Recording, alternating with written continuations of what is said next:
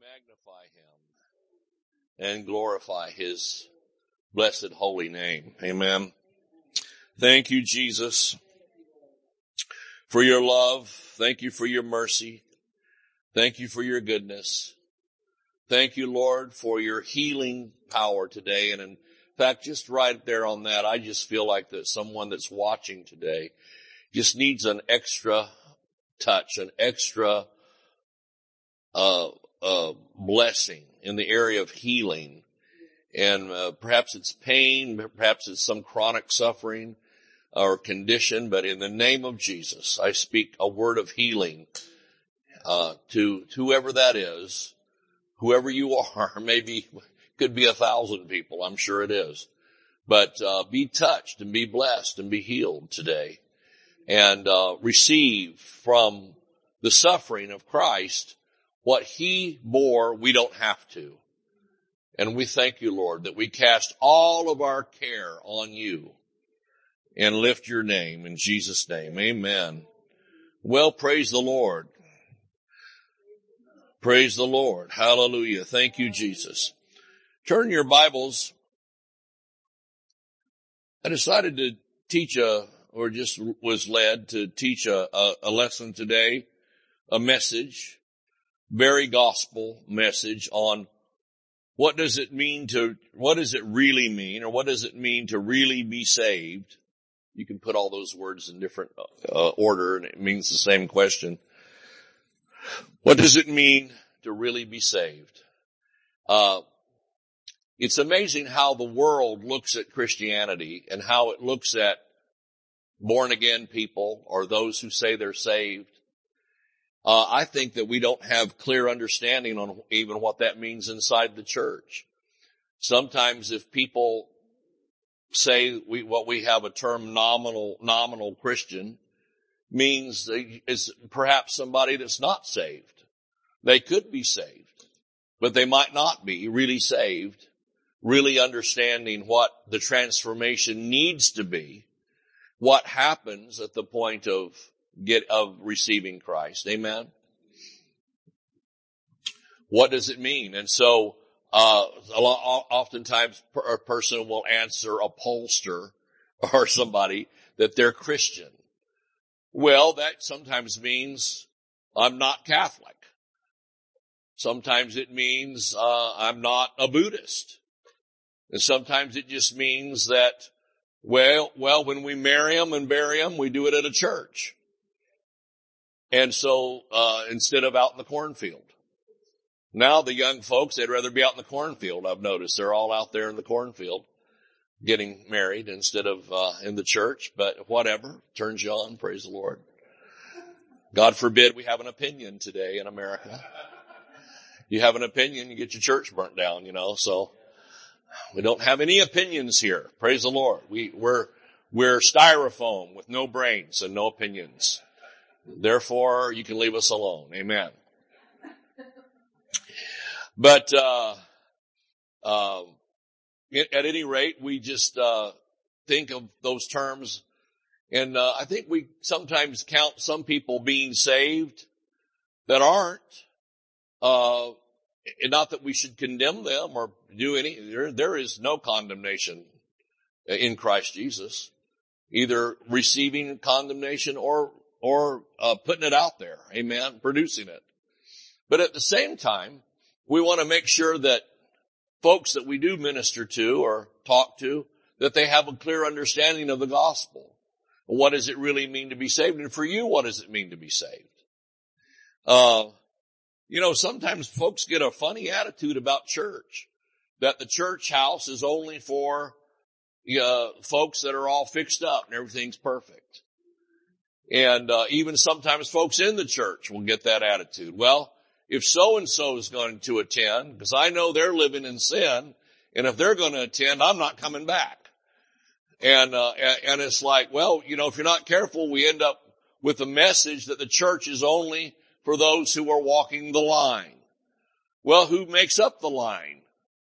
Well, we'd like to say the Word and the Holy Spirit, but sometimes it gets added to by the added tour club. And in most places, that's the case. And so we often judge others by how they sin differently than we do. And so in the sense of walking the line, we all fail. We all fall short of the glory of God. We all make mistakes.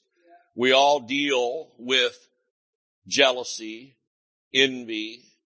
We all have to avoid offense and strife. Amen.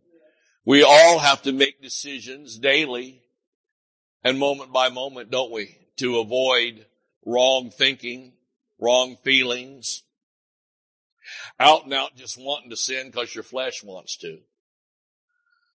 Like me, last Monday, I sat on a swing at the beach and fell out of it. Now, see, this was my flesh wanting to have a thrill.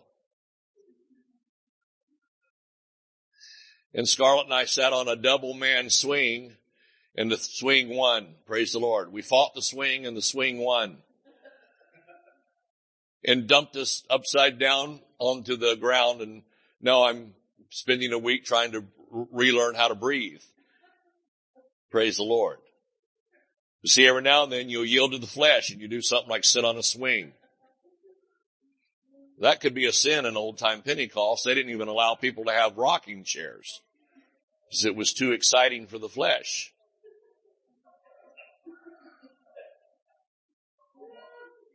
That's in the church of God, I'm telling you. You talking tyrants. Dear God, help us. Like Brother Osborne said, he had his credentials with the Pentecostal Church of God, which was a smaller denomination out of Joplin, Missouri. Can anything good come out of Joplin, Missouri? Think about it. But, we love all you folks in Joplin today. God bless you. Glad you live there, not me. Anyway, the edge of the abyss. But I'll tell you, Brother Osborne, he made this great statement about religion. He said, the way I grew up, and I grew up pretty much the same way, even though it was a few decades later, he said, breathing might be a sin if you enjoy it. It got to the point that, I've got a copy of a Church of God minutes from, the 20s that a question was raised on the General Assembly floor. Should Church of God members chew gum? And they said, well, we won't add it to the rules, but it's frowned upon by the executive committee. So now you got to the place where, God enjoys people with bad breath above the enjoyment of chewing gum. So, thank God we've all come a long ways. Amen. And understanding righteousness. Thank God that, because I tell you, if anything I was a part of was that legalistic anymore, I couldn't be a part of it. I'd have to say, well, we love y'all, but, knock yourself out. Now, the thing about the rocking chair, do you want to know how that works? Your friend could have a rocking chair and you could go to their house and sit in it. And that's okay, but don't have one in your home. Well, it got that way originally when radios came out. The same thing. Can't have radios of the devil. But you could go to your friend's house, they could have a radio and you could listen to music and things. Or the television was really bad. You could have a television. You can't have a television, but you can go to your friend's house that's got a television. Now this is the way the Amish live. I'm telling you, I think they're the only ones that's pure and holy. Because they've just gotten rid of everything that could possibly be enjoyable practically. And, call it righteousness. You see, I always get off on this, don't I? But I'm a recovering Pentecostal. I'm still in rehab. Had to go to Grace Camp to rehab from being Pentecostal. Glory to God. You do know I'm kidding about a lot of that, but then I'm not. I am and I'm not. Praise you, Jesus. Well, let's see what the Bible says. Finally, he's got to a scripture. The bets, the money starts changing hands, How long is it going to take him to get to the scripture?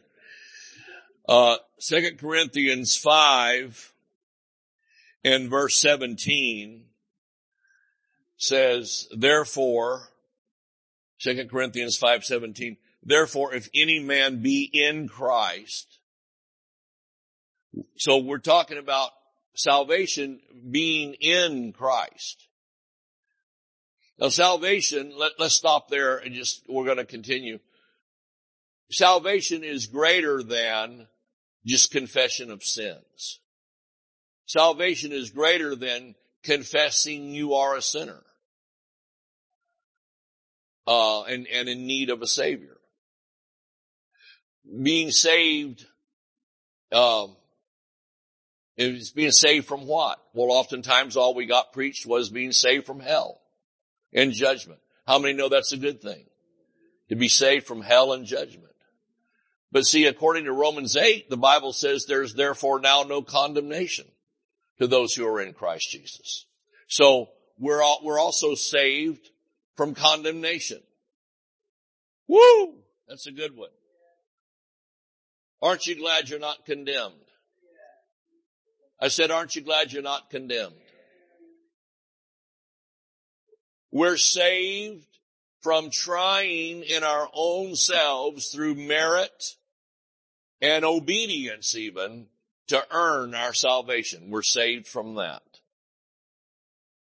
Now, Peter preached that. The first mass crusade preached in the Bible was on the day of Pentecost in Jerusalem in Acts. And they're coming down out of the upper room at the first Pentecostal conference on speaking in tongues and came down the stairs speaking in tongues and declaring the wonderful works of God. Amen. After the fire on the head ceremony and the mighty rushing wind experience. Wow, what an experience up there. Can you imagine? They come down, their hair's on fire. First it's wind blown and then on fire. Praise the Lord. And they come down and they're hikimo shandaing. Down the stairs. Here they come. Shika shika. Praise the Lord. Some of them might have been twirling and dancing. What do you think? What an experience. Filled with the Holy Ghost. First group on planet Earth ever to be filled with the Holy Spirit. The children of Israel had not ever experienced that. They had seen the fire come down and they had seen the priest knock down off, on the platform of the tabernacle. They had seen the glory of God. Amen. And witnessed it with their eyes. But this group, this 120 in the upper room, they experienced it on the inside of them and on top of their head. Whoa, glory to God. What a change. You could also say this was day one of, in a way, day one of salvation, day one of the Holy Spirit, day one of mass evangelism. Wow, what an amazing time. So they come down out of there, and here they are, in this amazing time, for the Jews, because it's the day of Pentecost, and it says there's Jews there from all over the world. This is an international festival day. And they come down in the midst of that and they grab the attention of everyone. So it had to be more than just a little foreign language interpretation time, which is what some groups want to say. But they were speaking in all kinds of tongues. And some of them said, well, look, they're drunk. They've hit the bar early. They got drunk before happy hour. It's 9:00 in the morning and they're drunk, And he said, Well, others said, well, no, it's not that. It's something else. They didn't know what to think. But finally, thank the Lord, praise God, Peter took the attention, and I don't know if he stood up on a wall or a high place or whatever, but he said, ye men of Israel. Now see, again, the group that teaches the Jews don't have to be saved, Peter didn't get the memo on day one of the church. Because why would he bother? And why didn't he tell them they're all okay with Abraham's covenant? For my dual covenant friends that I love dearly, but telling you, Peter didn't get the memo is all I'm saying. The stuff you're believing. And so he gets up and he says, ye men of Israel. You think that includes a couple of Jews? He said, ye men of Israel, hear these words. And then he began to proclaim Jesus Christ. And, at the end, and he just presented the gospel. He didn't even give an altar call. He would have failed, Word of Faith Bible School instruction. You have to give an altar call every service. Well, he didn't. Not on the day one. He didn't even give an altar call. They didn't play Just As I Am and they sang and came down out of the choir. No, he just preached it and left it there. And it says that certain came forward, probably leadership type people, and said, what must we do now? It says they were cut in their hearts. So if performance is the road to salvation, wouldn't all of them been the ones should have been doing the preaching? But instead it's this grace preacher saying, receive Christ. He said, repent. Repent of what? Smoking, drinking, and dancing? No, these people are the rule keepers. These people are the ones that Paul described himself as concerning the righteousness in the law, blameless. That's who they were, because it says they were devout. These are committed Jews. Repent of what? Repent of your merit system to God and receive the grace of God through Christ. That was what repent there meant. Not, well, I need to repent. I had a dirty thought 3 days ago. That's not what he meant. He said you have to turn from the direction you're heading and go a different direction. And it says 3,000 of them got saved on that first day. What does it mean? Saved from what? Saved from the vain effort of getting to Christ through performance rather than receiving by faith. All right? So we come then here to this beautiful scriptures that if any man be in Christ, I think the Amplified says engrafted, which is really good. So you're not just forgiven, you could get forgiveness of sins through the old covenant. But what you couldn't get was justification, just as if I'd never sinned. You couldn't get that through that. Neither by the blood of bulls and goats, but by the precious blood of Christ. So we come to this time where we're not just it's not just our sins are forgiven, I'm on my way to heaven. You're not on your way to heaven just because your sins are forgiven. You're on your way to heaven because you're now in Christ.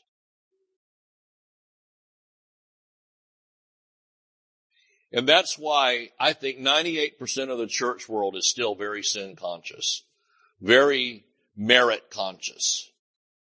What are you doing for the Lord? Question. Instead of, what has the Lord done for me? Amen. I hope somebody's getting something out of this. I feel like I'm out here with the hot air balloon trying to pump the thing and get it off the ground. Amen. And I can't light the match. And then when you're afraid if you do, it'll blow up in your face. It'll be the Hindenburg all over again. All right.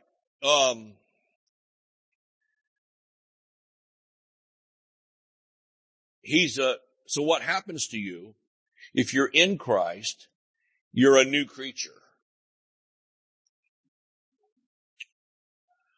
Old things are passed away. Behold, all things have become new. Well, that's why we use the term new birth or new creation. Because we're no longer what we were, but we're not just a shined up, detailed, spiffed up version of what we were. Just clean the sin off.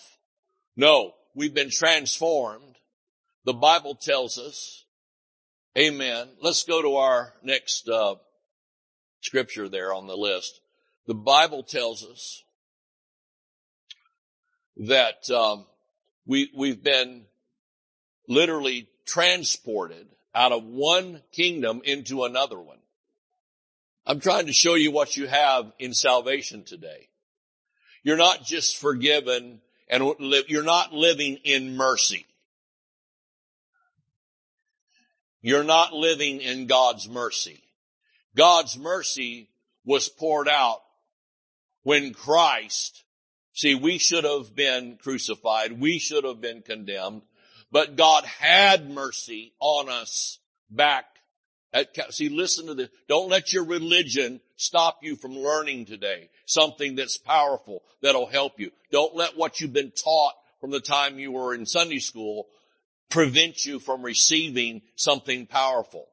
Because the church world tells us we're living in mercy. But mercy was poured out. We sing that song at Calvary. Mercy there was great and grace was free. The mercy was on us. The punishment was on Christ. The mercy was poured out, and mercy opened the door for grace, God's gift of salvation, to be ours. We're not living in mercy like we're still condemned, but the court was merciful to us. No, it's not merciful to us based on pity or sorrow. It's merciful to us based on the judge was satisfied that the price was paid that was set by the judge. Do you see the difference? And so churchy stuff sounds so pretty and beautiful, but it's actually robbing us of authority. I get stirred up. Robbing us of authority of, yes, well, and we love to say that stuff, that gooey, foamings of the mouth of, well, I'm just living in God's mercy. It sounds so humble, but it's actually robs you of your authority. I'm not living in His mercy. I'm living in His favor. There's a difference. His mercy was poured out for me. Thank God. And now if I miss it or make a mistake or whatever, it's not, well, it's just the mercy of God that you didn't get slapped down. It's not that. It's the grace of God that says, that's my son, that's my daughter, in whom I'm well pleased. And the blood of Jesus, according to 1 John, continually cleanses us from all sin. We're being cleaned. There is a fountain filled with blood. A fountain is not just a pitcher poured out once and it's empty and that's it. A fountain continually flows, recirculates. Amen. There's a pump there. And that pump is grace. And that grace pump keeps that fountain flowing. Amen. We used to sing deep and wide. There's a fountain flowing deep and wide. I didn't really appreciate that song as a Sunday school boy, but now I understand it. And it's a good song. There's a fountain flowing deep and wide. And it's constantly cleansing. And I live, if you can get over, I'm living in God's mercy. If you can get out of that, stop flapping your lips like a duck, and get over into authority land and say, I am an heir of God, joint heir with Christ. I'm saved from that horrible other condition, powerless. Well, I don't make any claims to anything. I do.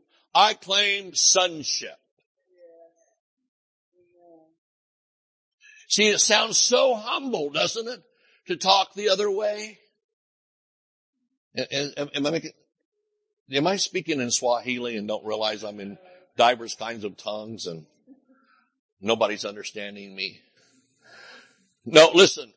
How many know what I'm talking about? All that wishy-washy, well, we're all sinners and we all just live under God's mercy. It sounds so humble, but it's a robber of power and a robber of authority. Well, I don't make any claims to anything. Well, that's just because you're an idiot, apparently. I claim something. I claim sonship in Christ Jesus.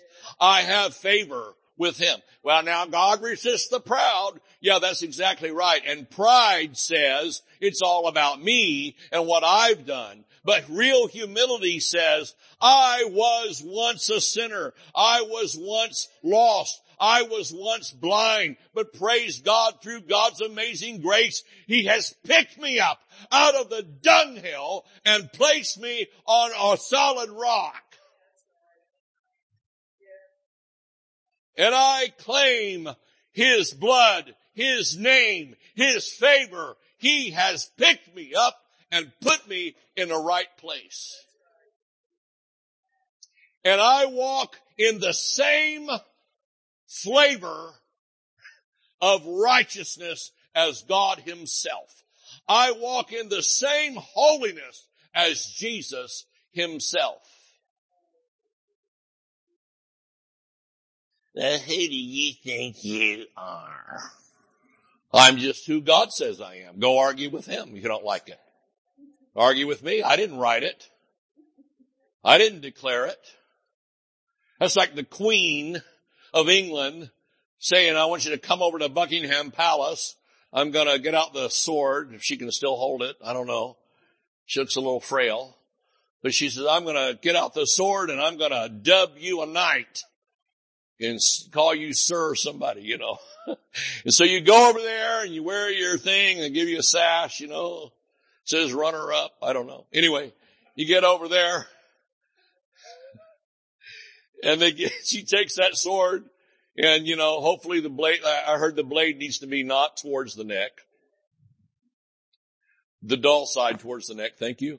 And, but she takes that sword and, I dub thee whatever, and you get done being dubbed. And now according to royal decree, you are Sir, whoever your name is, right?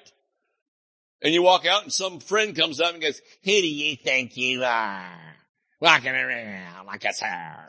Says, well, it had nothing to do with me. Go talk to the Queen. That was her decision. That's the way it is when we say I'm a son of God. I'm an heir of God. I'm a joint heir with Jesus Christ. Old things have passed away. All things have become new. Well, who do you think you are? I don't know. Don't talk to me. Go talk to God. This was his idea. Well, I don't think you should be bragging about it. I do. I'm bragging on God.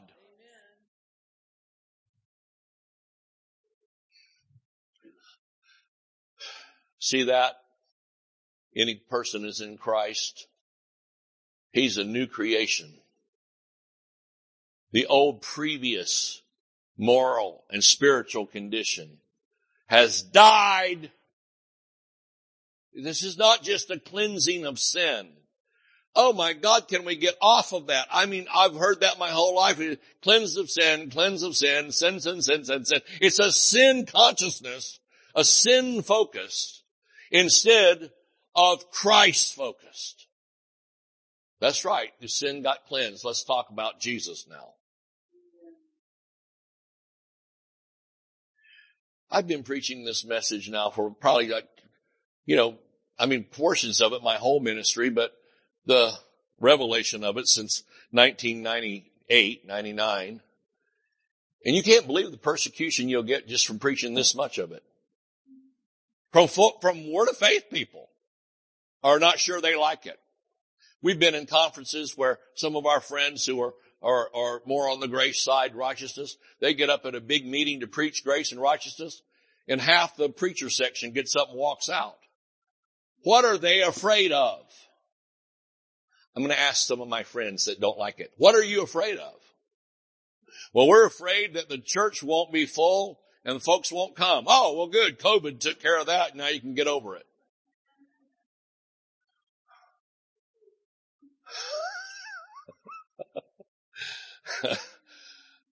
The thing you feared the most came upon you. Jesus help us. I'm of the opinion that when people get really born again, really saved, full of God, full of the Holy Spirit, and understand who they are in Christ, they'll come more to church. They'll give more to the work of God. They'll participate more. All right. Look at this. Behold, look. He says, look. The fresh and the new has come. Amen. Thank God for His mercy. Thank God for His grace. But I'll tell you what, mercy and grace is what led us to sonship. The best books that I've read on grace, and some of them from the 20s, they've said, faith is not the destination. Grace is not the destination. But union with Christ, that's the destination.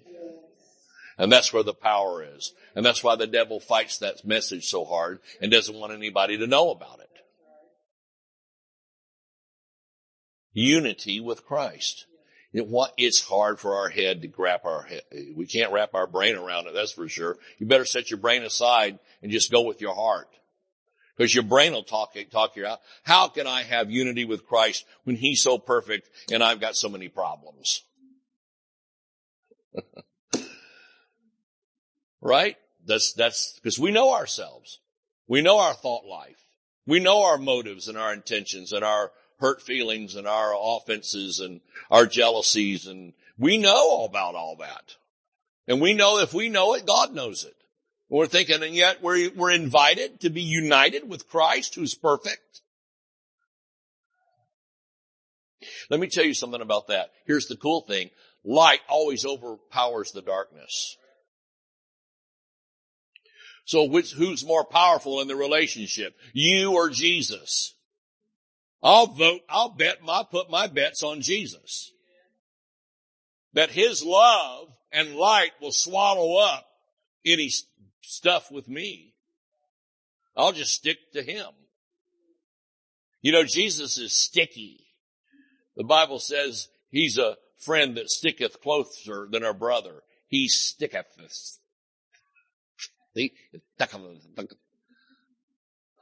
Like Daffy Duck, suffering thuckatash.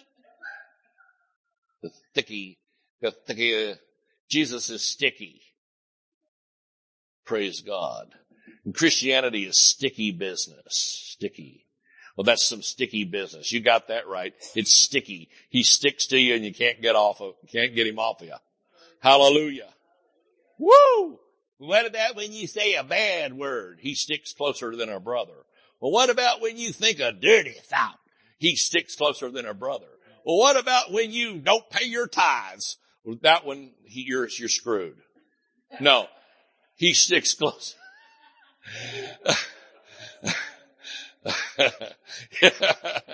Now that's the unpardonable sin right there. He sticks closer than a brother, no matter what. Amen. All right. Let's go to back to John real quick. John 3. This is the story of Nicodemus. We'll read through it quickly. There was a man of the Pharisees named Nicodemus, a ruler of the Jews. The same came to Jesus by night and said to him, Rabbi, we know that thou art a teacher come from God, for no man can do these miracles that thou doest, except God be with him. Jesus answered and said unto him, Verily, verily, I say unto thee, except a man be born again, he cannot see the kingdom of God. There's churches in America and around the world who will not use the term born again. They say it's offensive to people. Once again, poor Jesus didn't get the memo. I wish Jesus and Peter and Paul would have gotten memos, because they're preaching it all wrong. Nicodemus said unto him, How can a man be born when he's old? Can he enter the second time into his mother's womb and be born? Boy, that would get mothers on the march, wouldn't it? Against that practice. Jesus answered, Verily, verily, I say unto thee, except a man be born of water and of the Spirit, he cannot enter the kingdom of God. That which is born of the flesh is flesh, and that which is born of the Spirit is spirit. Keep reading. Marvel not that I say unto thee, you must be born again. The wind bloweth where it listeth. Thou hearest the sound thereof, but canst tell whether it comes. Whether it goeth, so is everyone that is born of the Spirit. Nicodemus answered and said, How can these things be? This is the question today still. Jesus answered and said unto him, Art thou a master of Israel? Knowest not these things? Verily, verily, I say unto thee, we speak that we do not know, and testify that we have seen. You receive not our witness. If I have told you earthly things, and you believe not, how shall you believe if I tell you heavenly things? No man hath ascended up to heaven, but he that came down from heaven, even the Son of Man, which is in heaven. And as Moses lifted up the serpent in the wilderness, the brazen serpent made out of brass on a pole, even so must the Son of Man be lifted up on the cross, that whosoever believeth in him should not perish, but have eternal life. Praise God. Because when you're born as a natural human, the day you're born, there's a shelf life.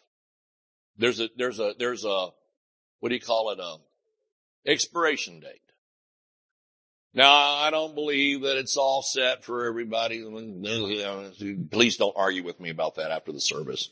I don't care. Believe what you want. I'm just telling you the fact, right? You're not going to live on this earth in this body and be 300 years old. Some people look like they're 300 years old. But a new hairstyle and some, a new color on the lips might help. But,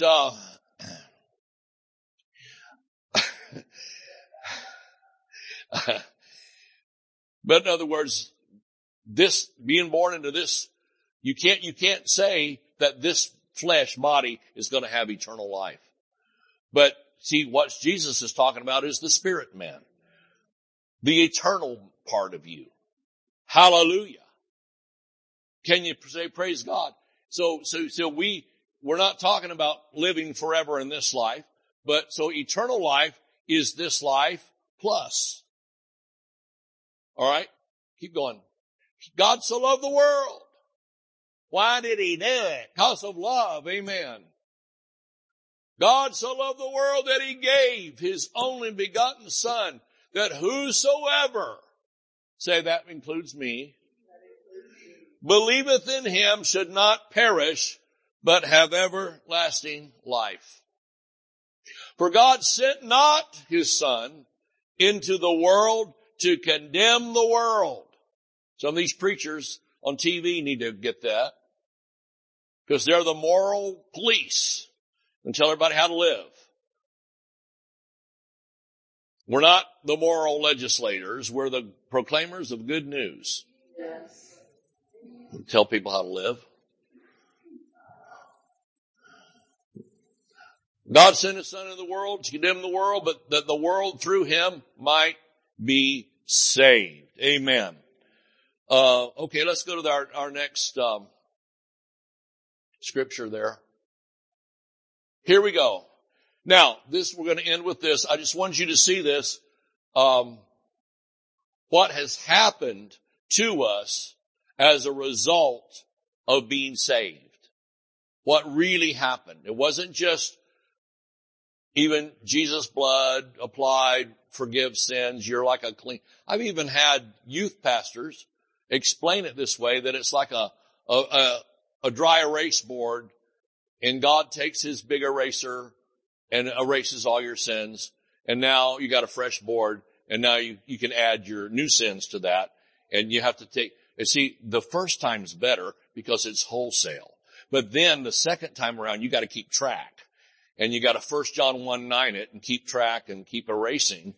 Your eraser of grace turns into the 1 John 1:9 eraser. And you got to erase each scripture each sin as you go. But if that's all salvation is, you could have kind of gotten that type of mercy under the old covenant. But we're not just mercifully forgiven. We are justified, just as if I'd never sinned.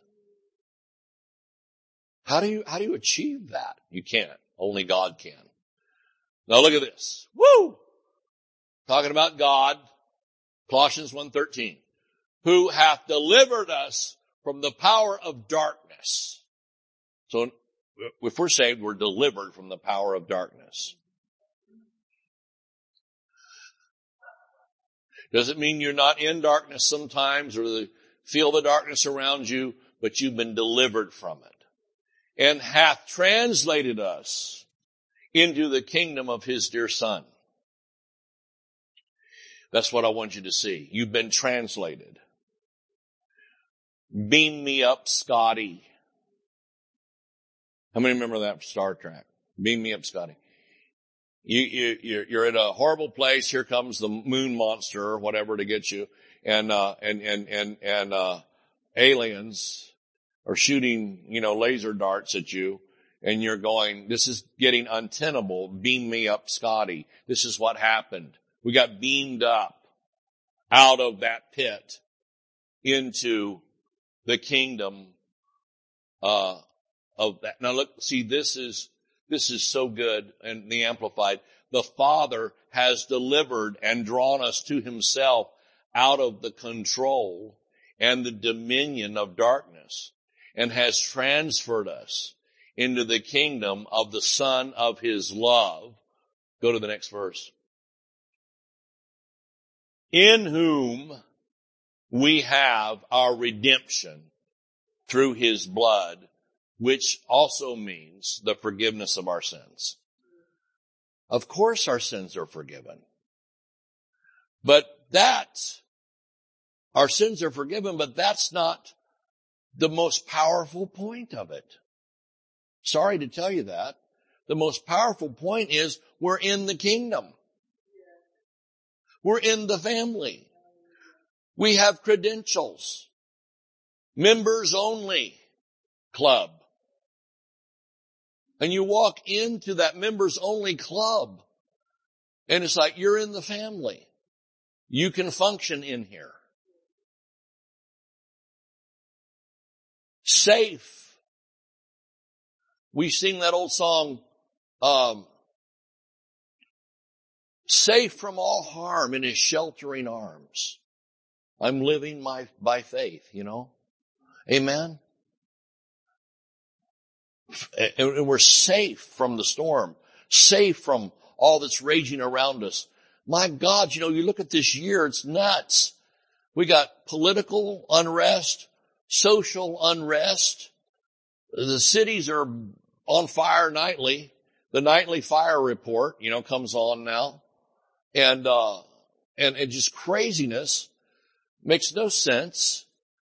The demanders of whatever they want don't even know what they want. They're just mad.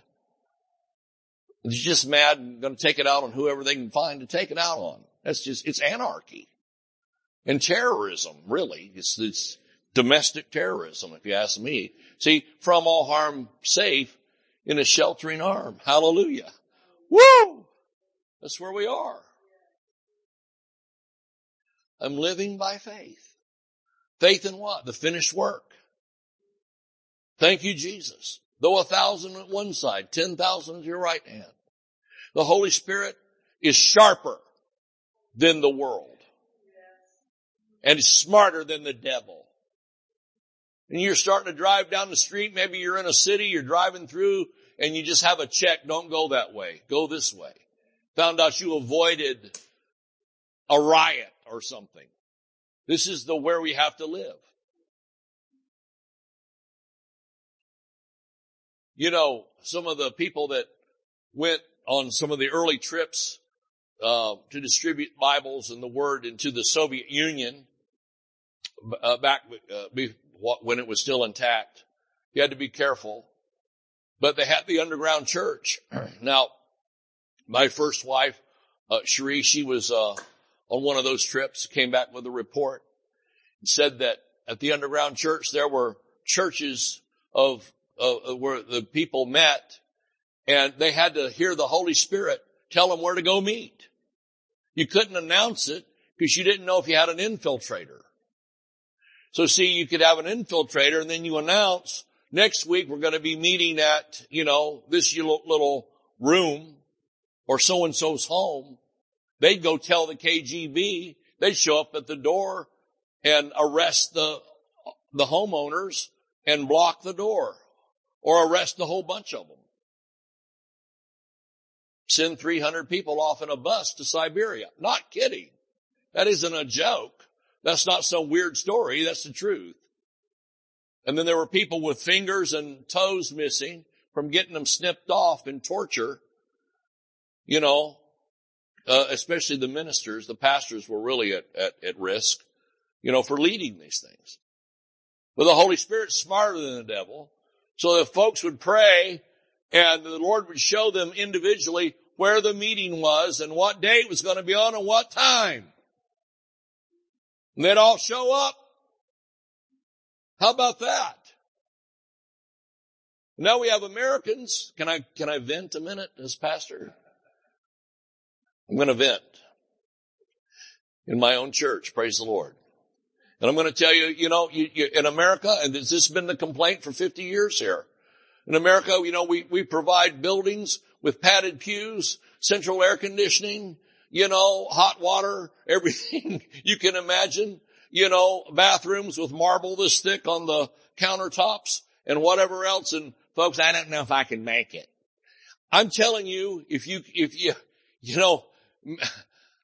they had come through a socialist nation or something like that, and where we were persecuted for having a Bible, persecuted for praying, persecuting for uttering the name of Jesus, then maybe there'd be a little bit more appreciation about the freedom we have.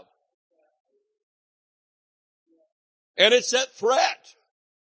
This freedom we have to worship like this is at threat right now. It's being threatened. And the question is, America, how are we going to answer? Well, I don't know. I gotta get up Monday morning and go to work. What do you think everybody else does? Okay, that's my vet. I'll shut up. Nobody wants that. That got voted out at church growth conferences years ago. I always failed the workbook. Because I'd get mad and write big stuff on the thing. Okay, let's look at blood of bulls and goats. Hebrews. Amen. Hebrews 10:4. 10:4, that's from CB radio. 10:4. Good buddy. Getting off at the Perlis truck stop in Tifton. All right. For it is not possible. Say not possible. All right. So you want to find impossible in the Bible. Here it is. You can't get redemption through any other means but the blood of Jesus. It is not possible that the blood of bulls and of goats should take away sins. Now let's go to the next verse. Wherefore, when he comes into the world, he says, sacrifice and offering thou wouldst not, but a body hast thou prepared me. Keep rolling. Where in burnt offerings and sacrifices for sin. This is for all of my friends who adore the old covenant. Paul said, you that are enamored with the old covenant, he says, have you ever read what's in it? Paul said that. We've got friends that are enamored with you. Oh, look at the worshipers of the old covenant. My, what dedication. Yes. Well, here, Paul, we believe Paul, not proved, but believe, best choice. In writing to the Hebrews, what if there's any Jews in that group? The Hebrews. I don't know. Who are they? Really? He says to them, in burnt offerings and sacrifices for sin, thou hast had no pleasure.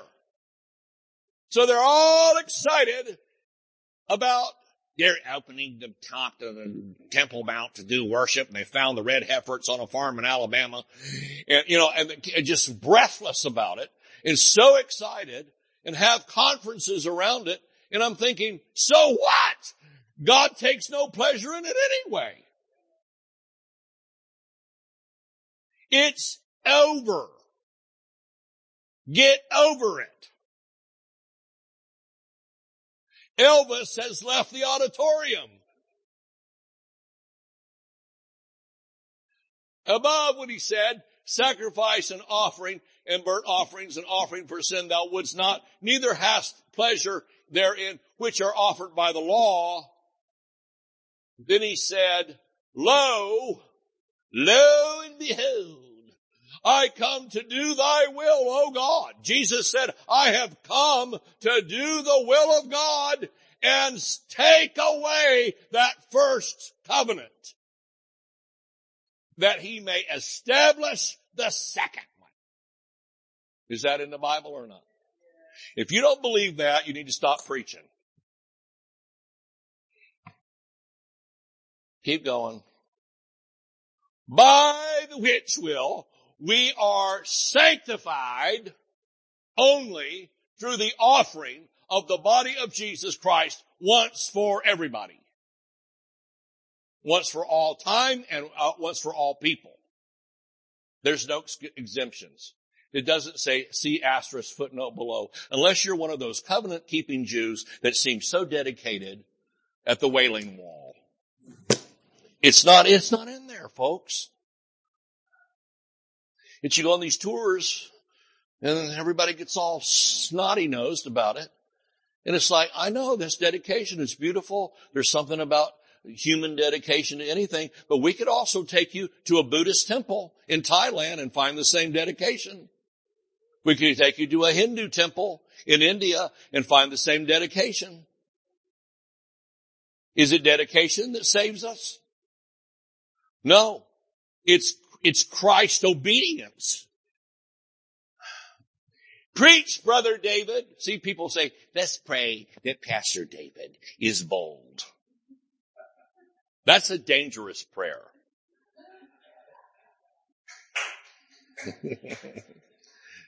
My wife, I hear her pray, Lord, make the pastor bold.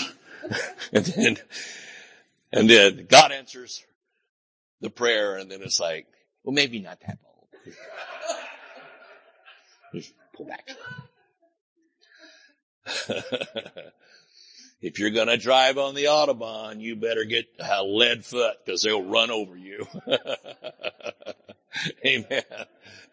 You and your little 80 miles an hour. Here comes a guy in a Maserati going 240 or some crazy thing. Run you off. Ah!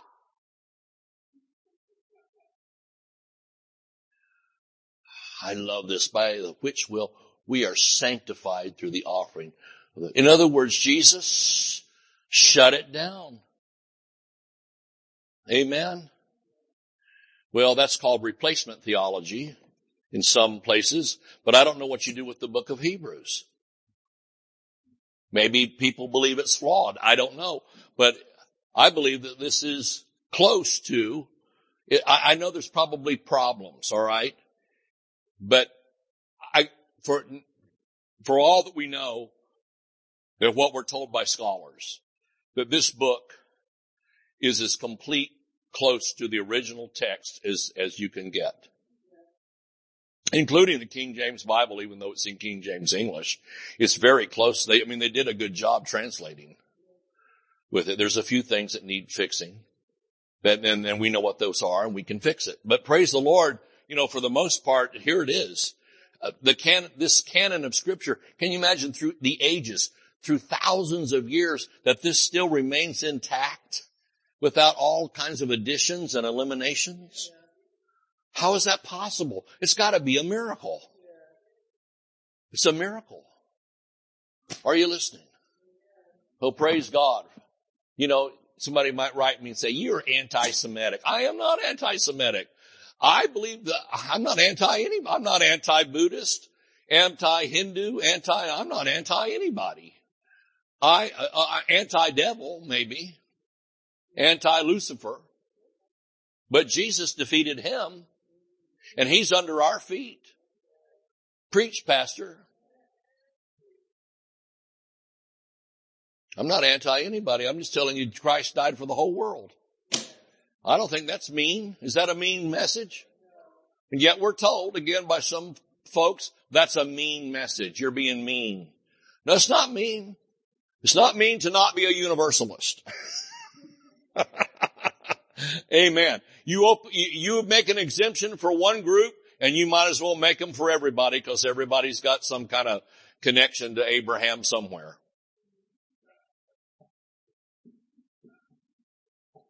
Anyway, Paul said in Galatians that it was to a seed only, not plural seeds. When he talked about, through the seeds of Abraham, the whole world's going to be blessed. As if it's the nation of Israel. It doesn't say that. It says seed one pull that up there. Galatians 3. I'm on a roll.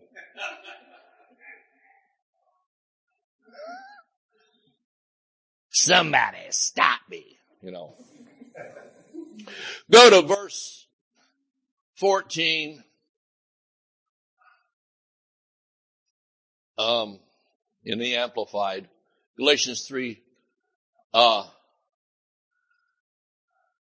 the end that through their receiving Christ, the blessing promised to Abraham might come on the Gentiles, so that we through faith might all receive the realization of the promise of the Holy Spirit. Go to the next verse. To speak in terms of human relations, brethren, if even a man makes a last will and testament, a merely human covenant, no one sets it aside or makes it void or adds to it once it's been drawn up and signed, ratified, confirmed. Keep reading. Now the promises, the covenants, look at this. Agreements were decreed and made to Abraham and his capital S seed, his offspring, his heir. God does not say, and to seeds, descendants, and heirs. You cannot prove this through genealogical charts and exempt the whole nation from salvation. Why would you want to anyway? Isn't it wonderful to be saved? And it's being treated like it's some kind of curse putting on people. I got to stop going to conferences. I pretty much have. And to your seed, your descendant, your heir, obviously referring to one individual who is none other than Christ the Messiah. Could it be more plain? Praise God. Isn't that beautiful? So that means we can go out into the world. God does not complicate it. Now, when you preach to this group, don't say that. And when you preach to this group, make sure you say this. And when you preach to this group, don't use that scripture. No. The gospel of Jesus Christ is the same package of information that will touch the heart of every human being on the planet. And all you have to know is one story. One story. And you can go out there and change the world. Can you say amen? You know, if you're watching today, and we always assume everybody saved would be watching, but if you're watching today and you're not a believer, you know, all you have to do is say, I accept Jesus Christ today as my personal Lord and Savior. I open my heart. I thank you, Lord, for coming in, and I receive your redemption through your blood and through your grace. And I thank you that by my receiving that, I ratify what you've already done for me, that my sins are forgiven, my unrighteousness is washed away, and I receive Christ today as my Lord and Savior. Amen. And I'll tell you, and I believe God raised him from the dead, and he lives today and lives in my heart. You just say a few things like that, bring it in. You can say it your way if you want. Don't have to. It's not like verbatim. You don't have to get buy the book and get the chart and find out where Methuselah was. You can actually just say that from your heart and accept the Lord. Say, come into my heart, Lord Jesus. Come in today. Come in to stay. Come into my heart, Lord Jesus. Amen. And you'll see the difference. Amen. Praise the Lord. Thank you, Jesus. Let's lift our hands and praise him. Thank you, Lord, that through salvation we have healing today. We have deliverance.